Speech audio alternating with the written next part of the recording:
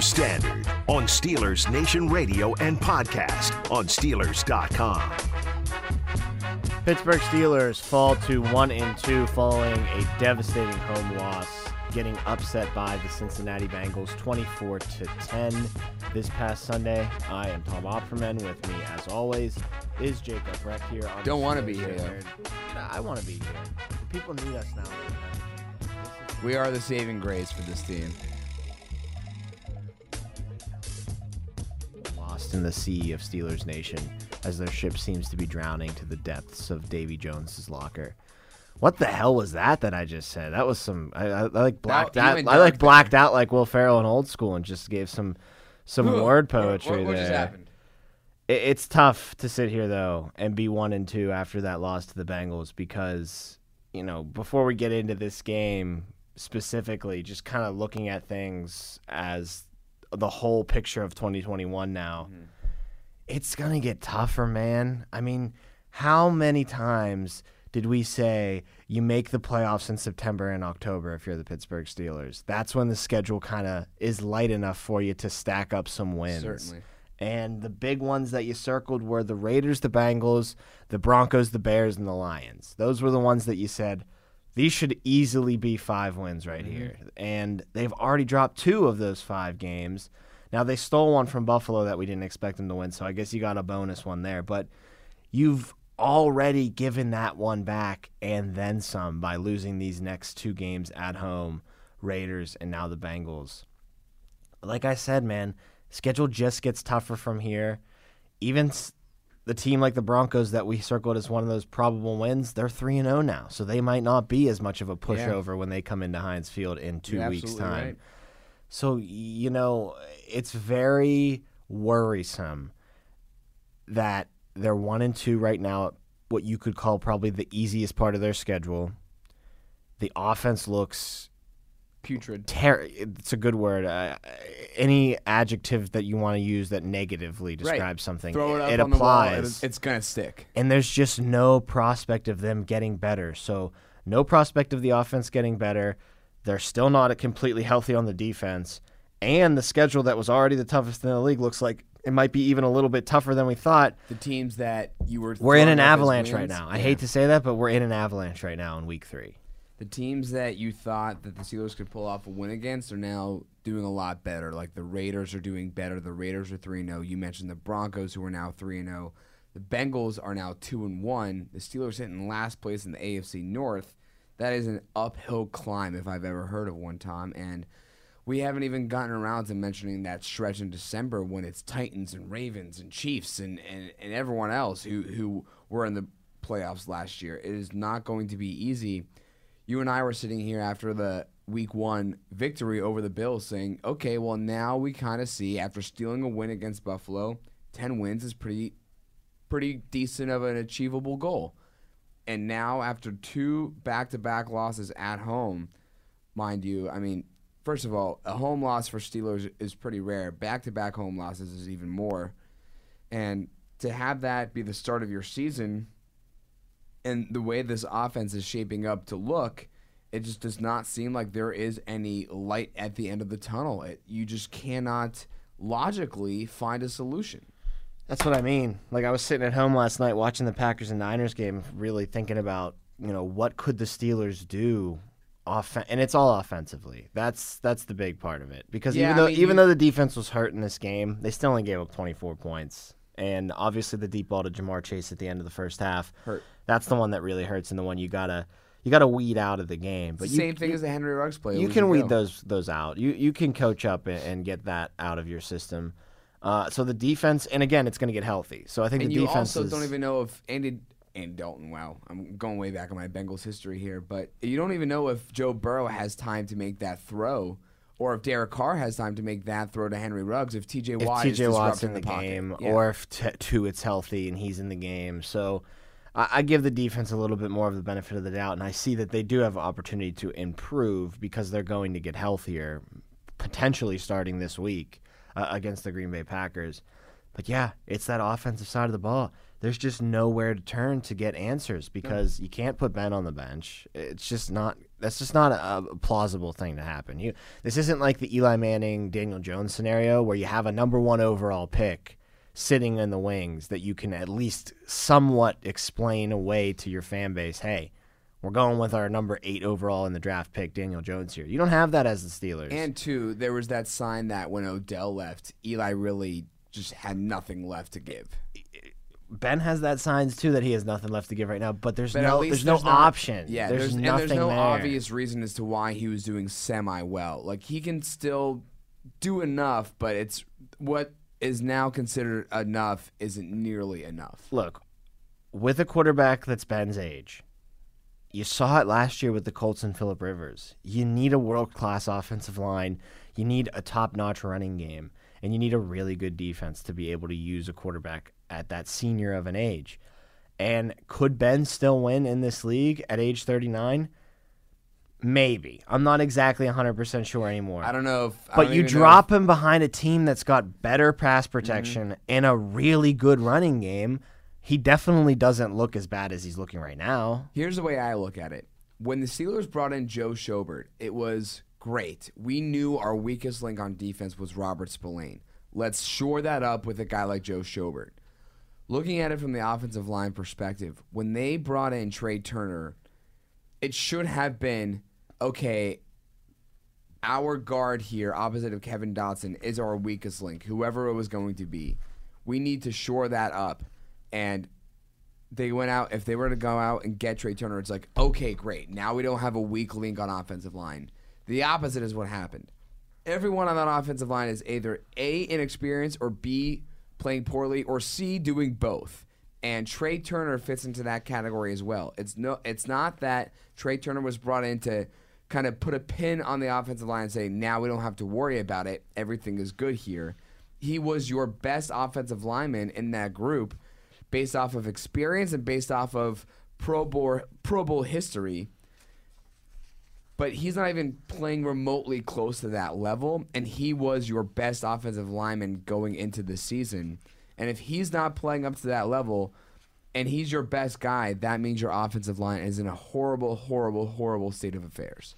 Had a bad false start penalty yesterday in the game. The Steelers had 10 penalties overall in that game yesterday. That's the thing that's also concerning, is it's not like they looked like an injured football team out there that was playing, with a shortened deck, not enough cards in the deck. They just look like a bad football team at times. Those 10 penalties, Ray McCloud just tripping in the middle of the field on a punt that he let then go behind his head, and the Bengals get an extra 20 yards of field position in that game. Yeah, they're doing things that bad football teams do. Honestly, you can you can put the Ruggs play and the Jamar Chase deep bombs in that category too. Bad teams do that. They give up big plays late in bad situations like 3rd and 10s for the Ruggs case, or in Burrow and Jamar Chase's case with only seconds remaining in the first half after you had just gone on your best drive of the day to tie the football game at 7-7. You hand things right back to them. So yeah, it looks like an undisciplined defense or an undisciplined football team. Looks like a team that makes mistakes that a bad football team does. And it's so hard for me to sit here and say that they're a bad football team, and I'm still not really ready to go completely there yet because it's just never happened before. Like, even in the years with Tomlin that the team has looked a little suspect, they seem to get things together and improve as the year goes on. Like, last time you'd seen someone have a slow start, you'd expect, okay, November there's going to be a 3 or 4 game winning streak coming.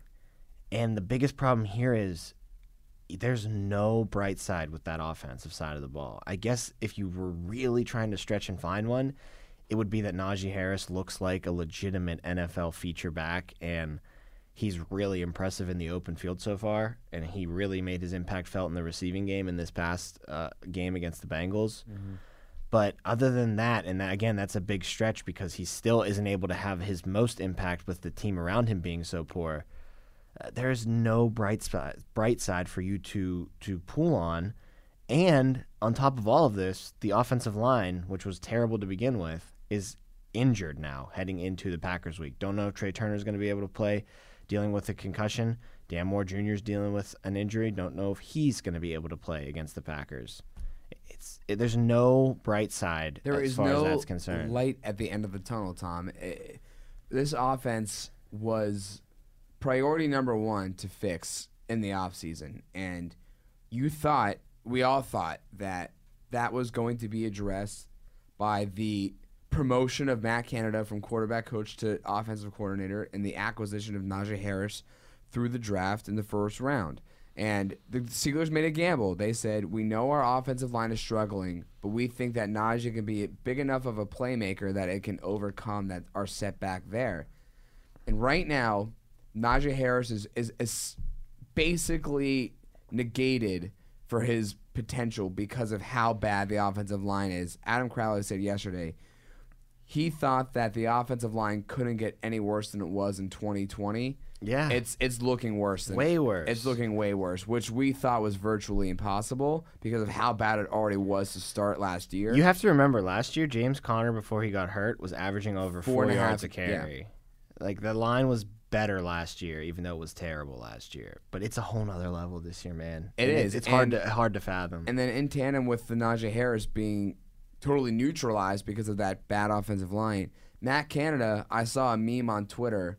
It's one of those things where it's like you see a picture of Matt Canada, you see a picture of someone wearing glasses, and then a picture of Matt Canada, and then the person kind of rubs their eyes, and like it's getting a little clearer, and then once they're done, it's a picture of Randy Fichtner. And I don't think it's the same offensive scheme that we saw last year, and there's no reason for the Steelers to have gotten rid of Randy Fichtner if Matt Canada is going to run the same offense. Sure, we're seeing a little bit more pre-snap motion. You saw a little bit more of Derek Watt. He wasn't that effective, but it's the same productivity. It's the same output.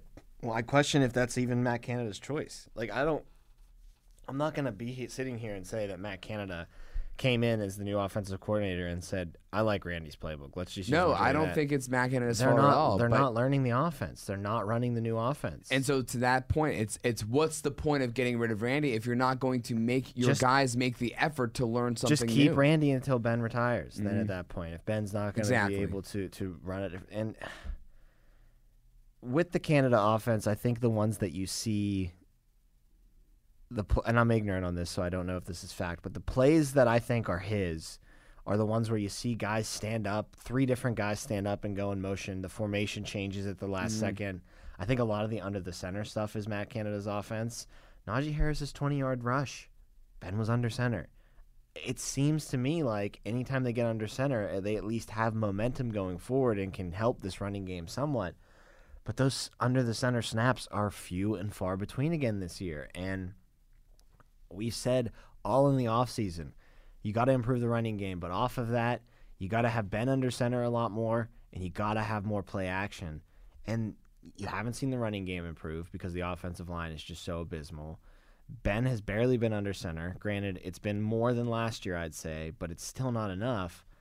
And that offensive line, again, is just, it's awful. It's perplexing how bad it can be at moving bodies.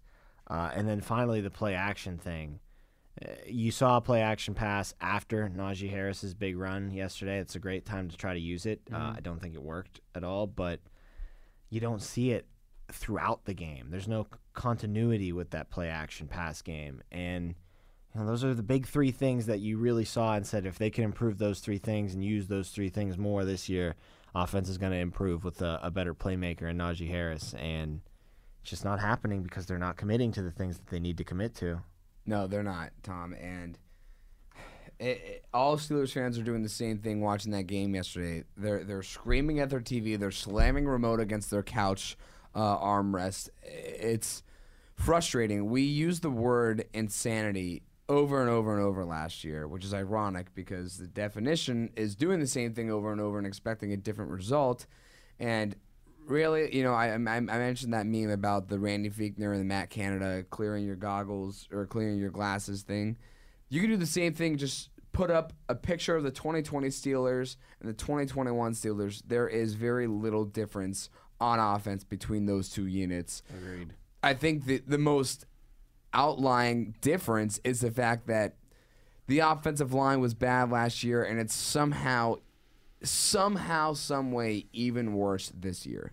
Najee Harris had 14 carries for 40 yards. That's a 2.9 average per carry. How about this, Tom? His long was that 20-yard run that we mentioned earlier. Did anyone have – was there a bet by anyone that Najee Harris would get a 100-yard receiving game before he would have a 100-yard rushing game? I don't know if there was a legitimate bet placed about that, but if you're listening and you did have that bet, congratulations, because Najee Harris went over the century mark receiving yesterday on 14 catches. He had 103 yards, averaging 7.3 yards per catch. He was targeted 19 times. Those 14 catches could easily be 16 or 17 too, because he had a couple late in the game that were literally right in his hands on a dump-off that he just dropped. I mean, I think the team was completely defeated at that point. Yeah, Billy kind of said it was the microcosm of the game. Like, things just completely snowballed out of control for them at that point. So 14 catches, though, for Najee Harris. I guess that's one little bright spot you can point out in all of this, is that that's the kind of usage we wanted from him in the passing game. I don't know about 14 catches, but certainly feeding him the ball and targeting him second or third, in this case first most of anybody on your team. Yeah, I mean, I look to the running game too. It's just so frustrating. We talked about that 20-yard run, which was a great run. You take that run away, Tom, he has 13 carries for 20 yards. I mean, with that 20-yard carry, he averaged just under 3 yards per carry. I can't do the math. What's 13 carries for 20 yards? It's a little over 1 yard a carry. Yeah. 1 point something. I mean, that's not Najee Harris's fault, man, right? You can't put that on him. No, and you look at the other side of things. Joe Mixon rushes 18 times. He has got 90 yards. He averages 5 yards per rush. He had a 27-yard run as his long run. That's not, anything super flashy, but 90 yards on the ground by one running back is legit in the NFL. Averaging 5 yards a carry by one running back is very legit in the NFL. And even though they didn't workhorse him, and it's not like they gave Mixon, 40 carries in this game, they still had a pretty nice split between him and Burrow. Burrow only attempted 18 passes, and there were 18 carries from Joe Mixon, 24 total rushes from the Bengals. So, yeah, do you know how many passes Ben Roethlisberger threw yesterday? He threw 58 passes yesterday, where they only ran the ball 15 times, one of which being a Ben Roethlisberger scramble for 5 yards. So you look at the other sideline and look at that balance that they're striking. They're running the ball more than they're passing the ball, and Joe Mixon is getting 5 yards every time he touches the football. And look at how it helps your offense. That opens things up. Joe Burrow can hit Jamar Chase deep down the field. There's respect for Mixon now. Steelers don't have any of that going for them on the offensive side of the ball. And to kind of look at the Bengals again as a team that's doing what you'd hope the Steelers would be able to do, that offensive line ain't great. That's not an all-star offensive line yet in Cincinnati, but they're able to use their running game to keep the pressure off of those guys, to have them block downhill. So when they do pass block, it's not like, the Steelers are pinning their ears back and they're just rushing 6 guys without any care in the world that there could possibly be a draw play or a screen play coming on the other side of things. You keep the defense off balance. It helps protect your quarterback when your line's a little lackluster, and it did yesterday with, even though T.J. Watt being out and Alex Highsmith being out, you'd expect the Steelers to still be able to get a sack.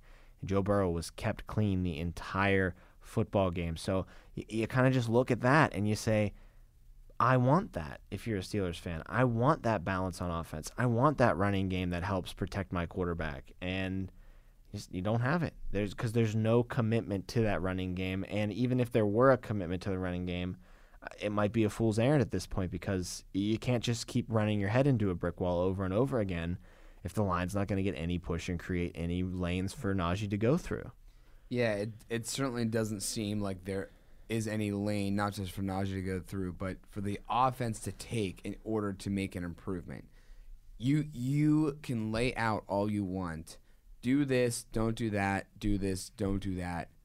And it seems that every week we come in here to talk about the offense, dating back to last season, the advice is not taken. Right? No.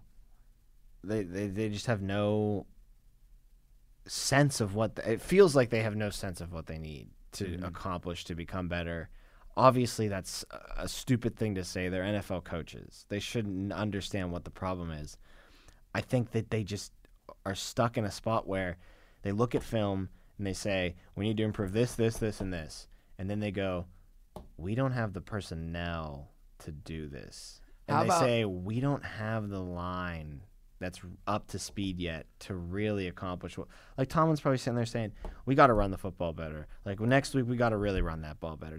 If we want to win, we need to protect Ben's arm more. We need to show that he, doesn't have to make every single play 58 passes a game. We need to run the ball more. And then as he watches film, he's going to go, I don't know if we can run the ball anymore because I don't think our line will allow it to. I think that's the spot they're stuck in. It's kind of a silly excuse, and I look to another excuse that the team made when asked about the 4th down call in the red zone. That was just a dump-off pass to Najee Harris that netted you -1 yards. Tomlin claimed that they had run out of plays. You can't run out of plays. A, you can't run out of plays. That's just not a real thing. B, the play that you go with when you're out of plays, the one you scheme up is throwing a ball laterally to Najee Harris. Let's stick with that for a second here to end this episode because, A, I don't understand Tomlin's explanation of it. We ran out of plays. That's bogus. But B, Ben Roethlisberger's going into the Hall of Fame on his first ballot. Man's won 2 Super Bowls. Physically, yeah, the body's probably gone. Mentally, it should still be as sharp as ever. He should be able to read defenses, right. And his excuse was that the look that the Bengals were giving him, it was like a picket fence look, and he thought that swing to Najee Harris would have been the better play. And then in hindsight, he wishes he would have maybe changed it and gone to the end zone.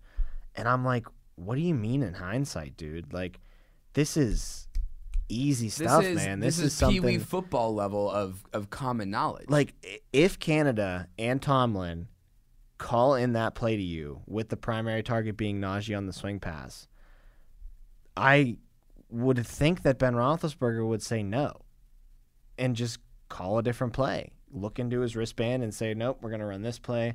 I want Freiermuth and Ebron running crosses into the end zone.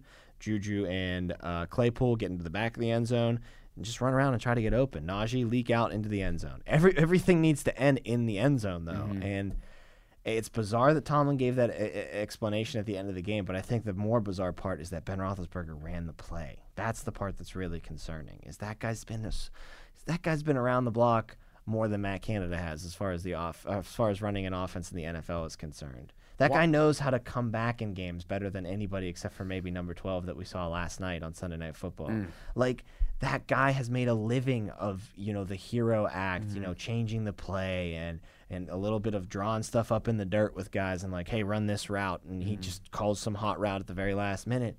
And then you're in that spot this past Sunday against the Bengals, and he just takes whatever the play call was, runs it, throws a swing pass out to Najee. He gets strung out for like a 1 yard gain, and it's 4th and 9. That was 4th and 10, so you get a yard. Ball's over on downs. Like, it's baffling to me that Ben would run that play. It really is. Yeah, it completely is, and that follows up a 4th down play that the Steelers decided to punt on rather than go for. And I had said last week that in that situation, it's almost like a catch-22. Because if the Steelers don't go for it, everyone's yelling at the team. Why don't you put yourselves at least in the position to try? I mean, if you don't get it, then the game is over, and that's okay. You were already down by 2 possessions. Nothing is going to change with that little time left if you don't get it. But if you go for it, the play call that you're going to see, Steelers fans could easily be scratching their heads over and saying, what was that? And guess what, Tom? The exact same thing happened this weekend, or just yesterday, where if you go for it on 4th down and you don't get it, nothing is going to change. So you might as well go for it. Well, they learned their lesson from last week, right? They at least went for it, which is good because they were in their own ends, or they were in the red zone, right? They were, 10 yards to go to the goal line, so to punt or to kick the field goal there would have just been an absolute forfeit. They're just saying, we just want to put more points on the board just so the loss doesn't look as bad. But here's the other side of it, Tom.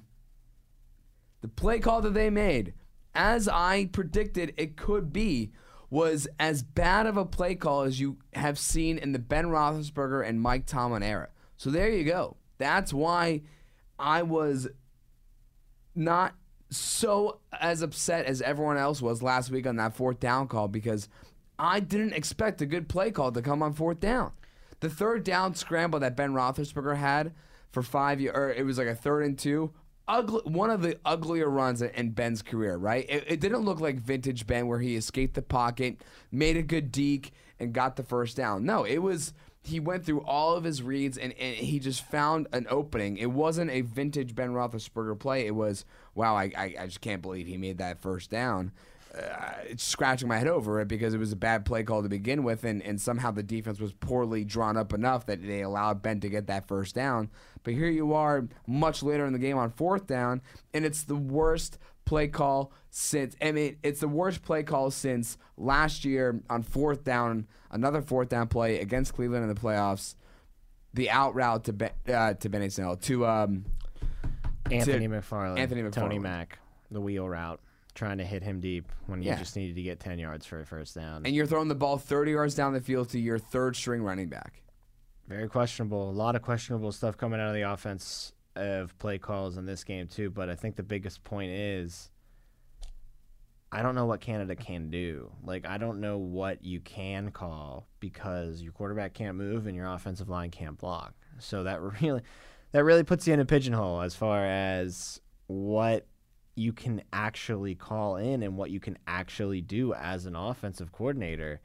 So that's why I think, to kind of put a bow on this whole, I would just label this episode as venting our feelings as far as the game is concerned, is that you can't scheme around this because the offensive line is so bad and the quarterback is so immobile that there is no scheme. There is no scheme that makes this work. I mean, the only thing that I can think of that would maybe pay dividends is you pretend like it's 1980, 1990 football again, and almost every single time you come out of the huddle, you're in a jumbo package with 2 tight ends, a fullback, and Najee in the I formation with Ben under center, and Juju or Chase is like your only wide receiver split out wide, and you try to just run the ball old school style down people's throats, but that's not going to happen because it's 2021 in the NFL.